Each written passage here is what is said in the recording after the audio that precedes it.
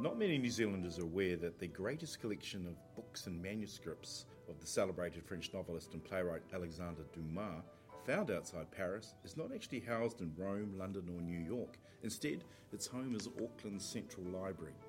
Dumas' most recognised works include The Three Musketeers, The Man with the Iron Mask and The Count of Monte Cristo, and these are still enjoyed by readers and moviegoers to today. Like many people, my introduction to Dumas was through the cinema. In my case, it was the 1948 Hollywood version of The Three Musketeers, starring a swashbuckling Gene Kelly as the young D'Artagnan. Now, there are currently 2 more Three Musketeer movies in pre-production, a Hindi dramatised version of The Count of Monte Cristo and a made-for-young adults modernised version of The Musketeers titled All for One. There is no doubt that Dumas and his work maintains an enduring fascination for the modern audience. Kia ora, I'm Haunui Royal. Today I'm very lucky to be joined by Kate de Courcy. Now, Kate has only recently retired as the manuscript librarian at Auckland Libraries and who was heavily involved for many years with the Dumas collection. Kia ora, Kate, and welcome to Real Gold. Thanks, Anu. The first question I have for you is around the enduring popularity of Dumas, the man. While many authors from that period have faded into relative obscurity, Dumas and his work seem to continue to find contemporary audiences. What do you think is why he continues to be such a popular author? Well, his work was popular right from the start. His first play was Henri III et sa cour, which is Henry III and his court, and that was a huge success when it was first performed in Paris. And when the novels came out, they were often published in serial form, like Charles Dickens's were in different newspapers and so on. And he was paid the slightly mixed compliment of being pirated almost immediately. So copies of his novels appeared as books in Belgium, often slightly truncated because they hadn't got to the last episode, before they actually appeared as books in Paris or before he'd finished actually writing the story. And he wrote a bit sort of in an evolutionary way. But the popularity, in his novels there's action, there's drama, there's sword fights, horses, romance, injustice, abandonment, the bad things of life as well as the good. Adultery, just chases, it's just full of action, life and drama. And often there's a background of French history from the 16th and 17th century. And I think this sort of combination of factors, the movies picked up on that when they were first invented. And so even before sound was attached to movies, there were 6 versions of Three Musketeers. So it's just been ongoingly popular. Often the translations are abridged and you miss out on an awful lot, but still very, very popular. Now, let's talk about Dumas, the man. Now, some people may be confused because there's 2 Alexandre Dumas. Did you want to explain the difference between there's the father and the son? Yes, that's right. Alexandre Dumas père, meaning father, is the writer we know, The Three Musketeers. Alexandre Dumas fils was his oldest child. Dumas was married, but all his children were illegitimate. He had quite a reputation with the ladies. But he did acknowledge Alexandre Dumas fils as his son. He paid for him to be educated, and in the end, I think his son received more respect from the establishment than Dumas père did. It's quite strange. Dumas fils wrote plays and novels as well, like his father, and the most well-known was La Dame aux Camélias, The Lady with the Camellias, which has been turned into films, ballets, musicals, operas, sometimes called Camille. It's the same story. La Traviata is based on that story. So, yeah, he followed in his father's footsteps, but still isn't quite as well known. But they had, and I'll carry on about the family there because it's a fascinating background, is the Dumas family. His grandfather was a French nobleman. His grandmother was a Haitian slave. His father, a biracial, successful battlefield general. It is, in a way, his own background seems to be sort of given him a lot of material to work for his own novels. Yes, that's true. His father was extremely successful. He had to take the name Dumas because Dumas' father, being the mixed-race child of a slave and an aristocrat, he acknowledged him, he sent him to France, he educated him from Haiti, but he didn't really want to have the name attached, so he took the name Dumas.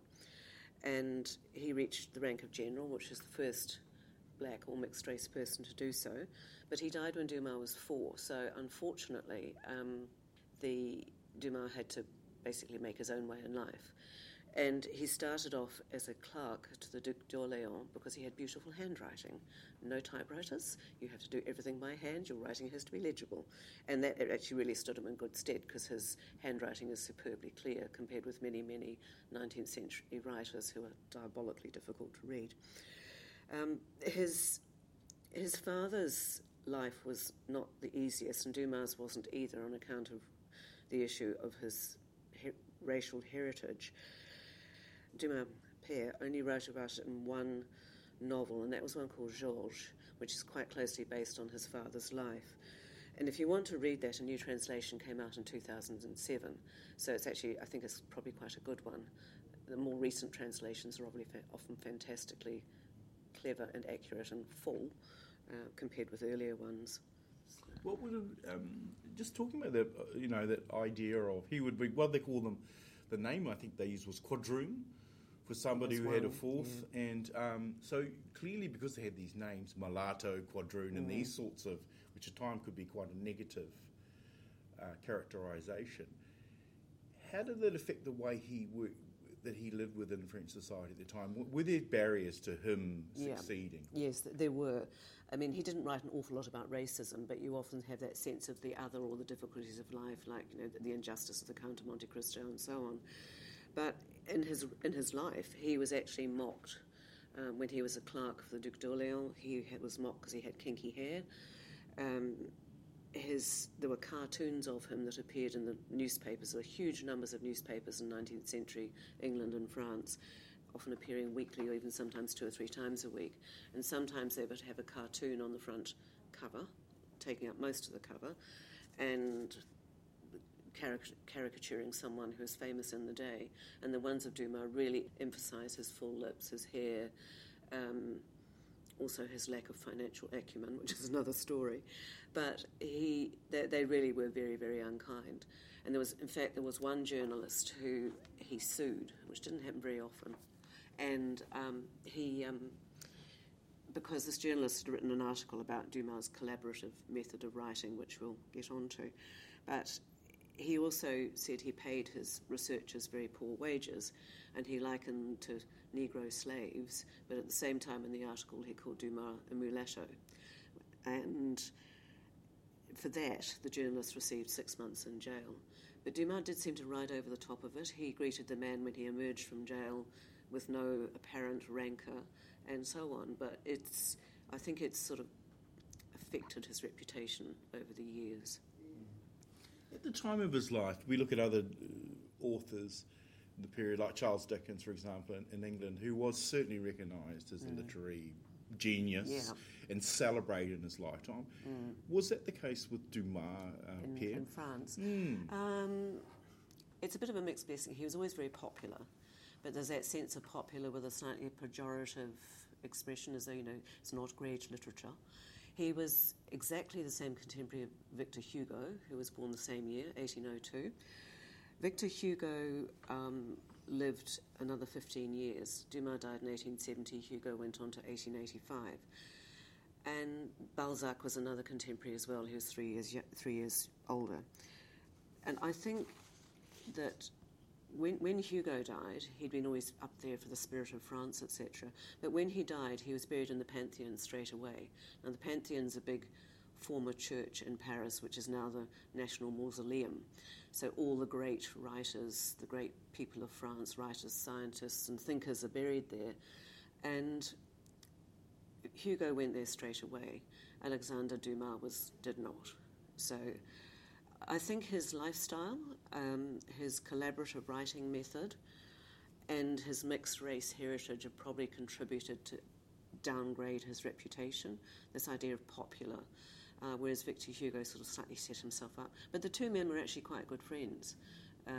Dumas visited Victor Hugo when he was in exile on Guernsey, and Victor Hugo couldn't go to his second funeral, but he wrote this beautiful letter to Dumas, calling him France's greatest light. So, yes.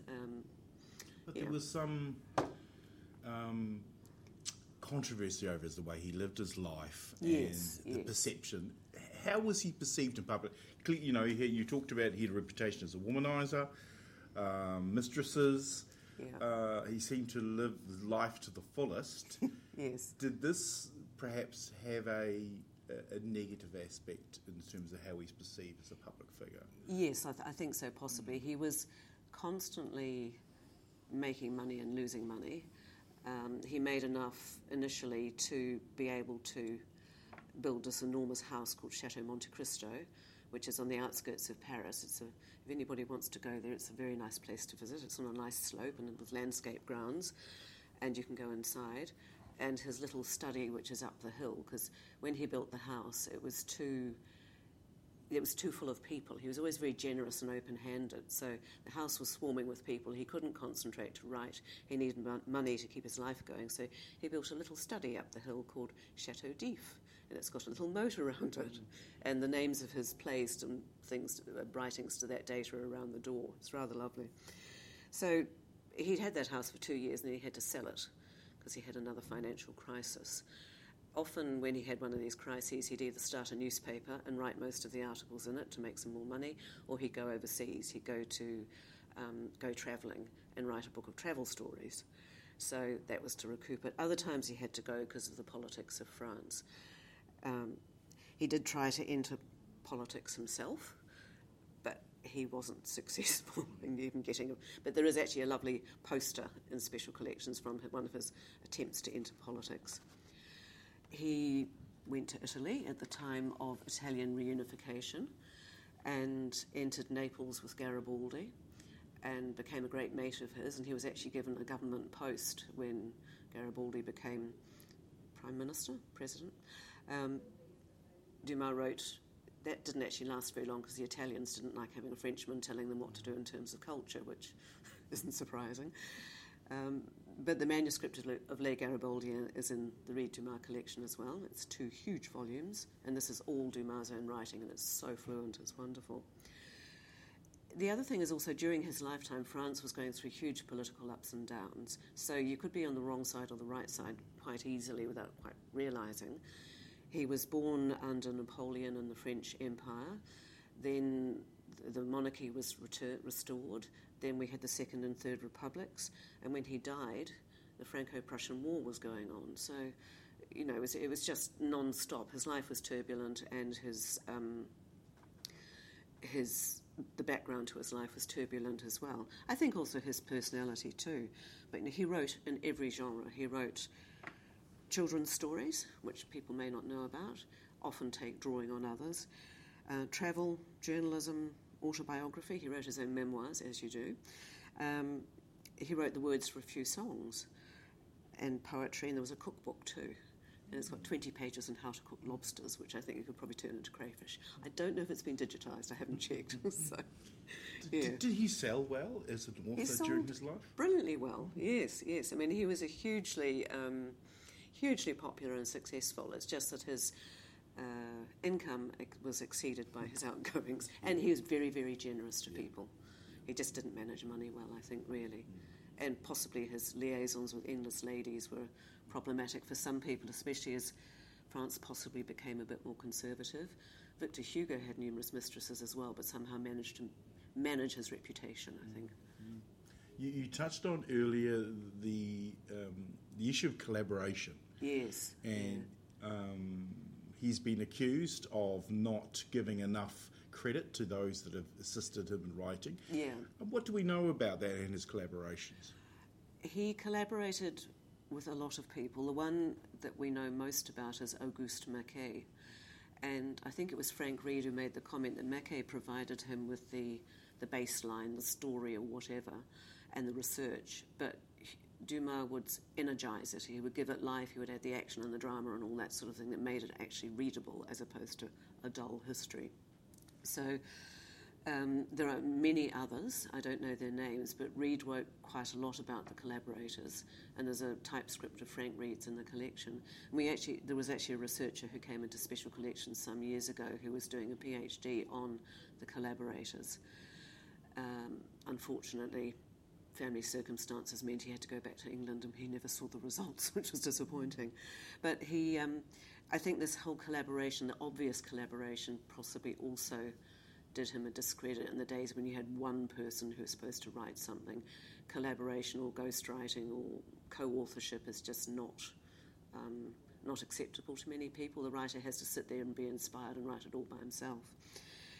Mackay actually took him to court one time for not being acknowledged, and Dumas paid a huge sum and still didn't put his name on the title pages. I think it appears in one or two things that probably have a lot more of Mackay than the others. So, yeah, yes.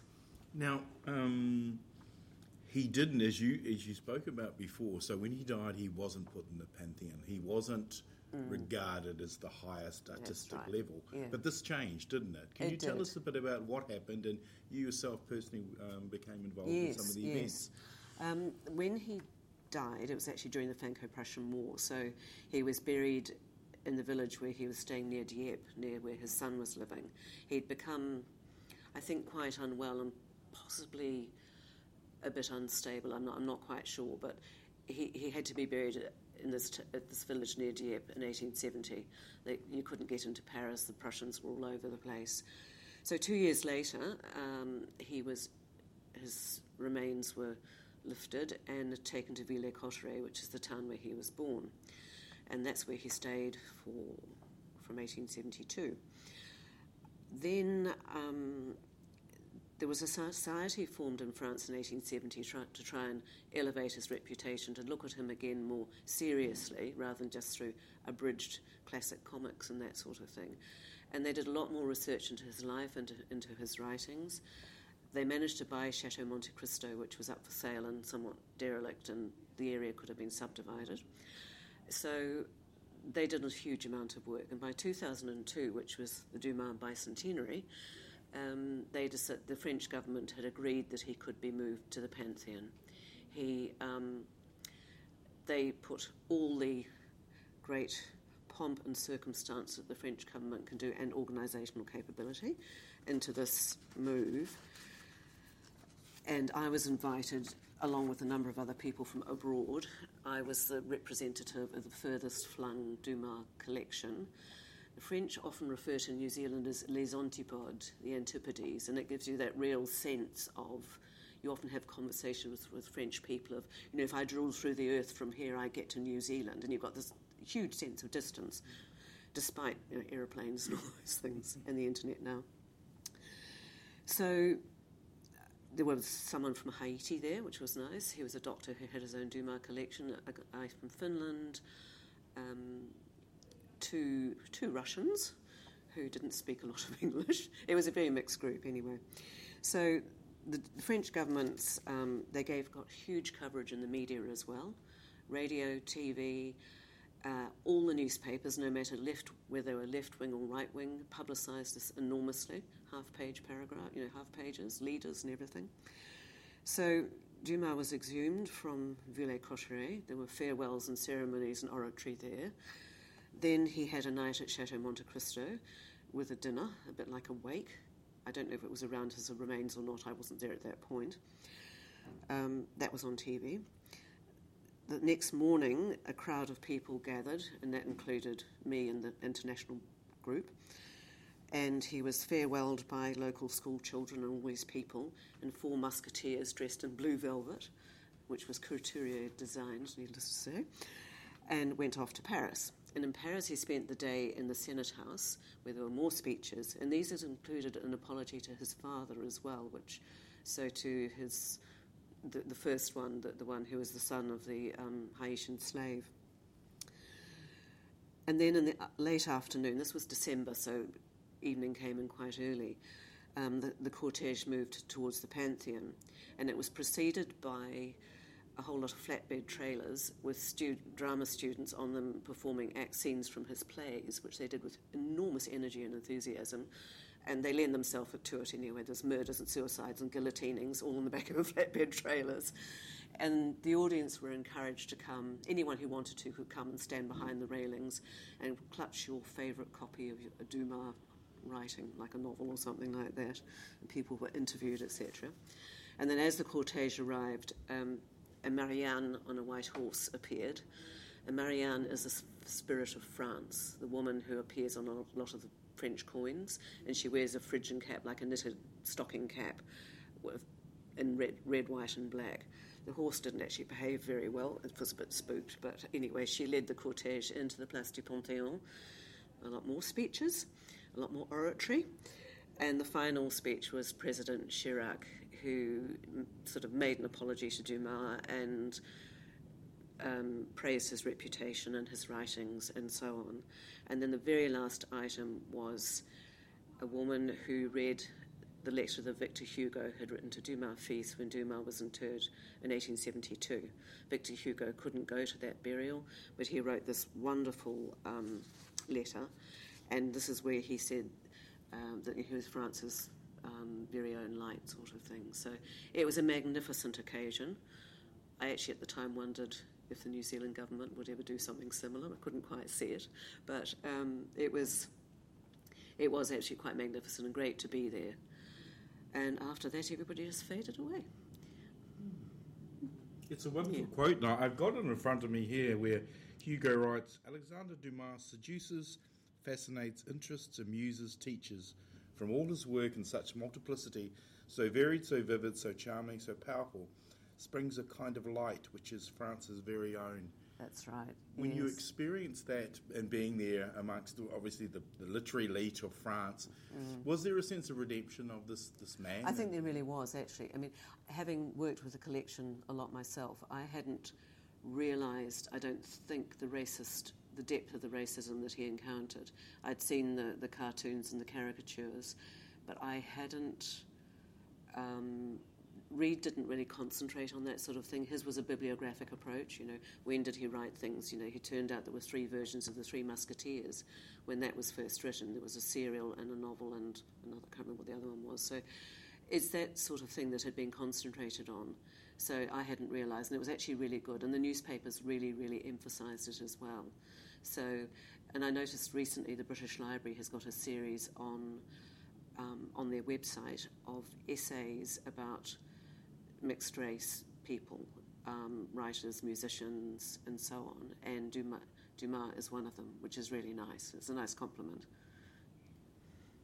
Well, you mentioned Frank Reid, and our next episode we're going to discuss Frank Reid. And for listeners who don't know who Frank Reid was, he was part of the well-known Reid family. A.H. Reid, the publisher, was his brother, who lived in Whangarei, and he was the man single-handedly responsible for this extraordinary collection of Dumas in the Auckland Public Library. So for this episode, I'd like to thank you, Kate. Thank you. Thanks very much for being part of it here today. Kia ora tātou. It's a pleasure. Thank you.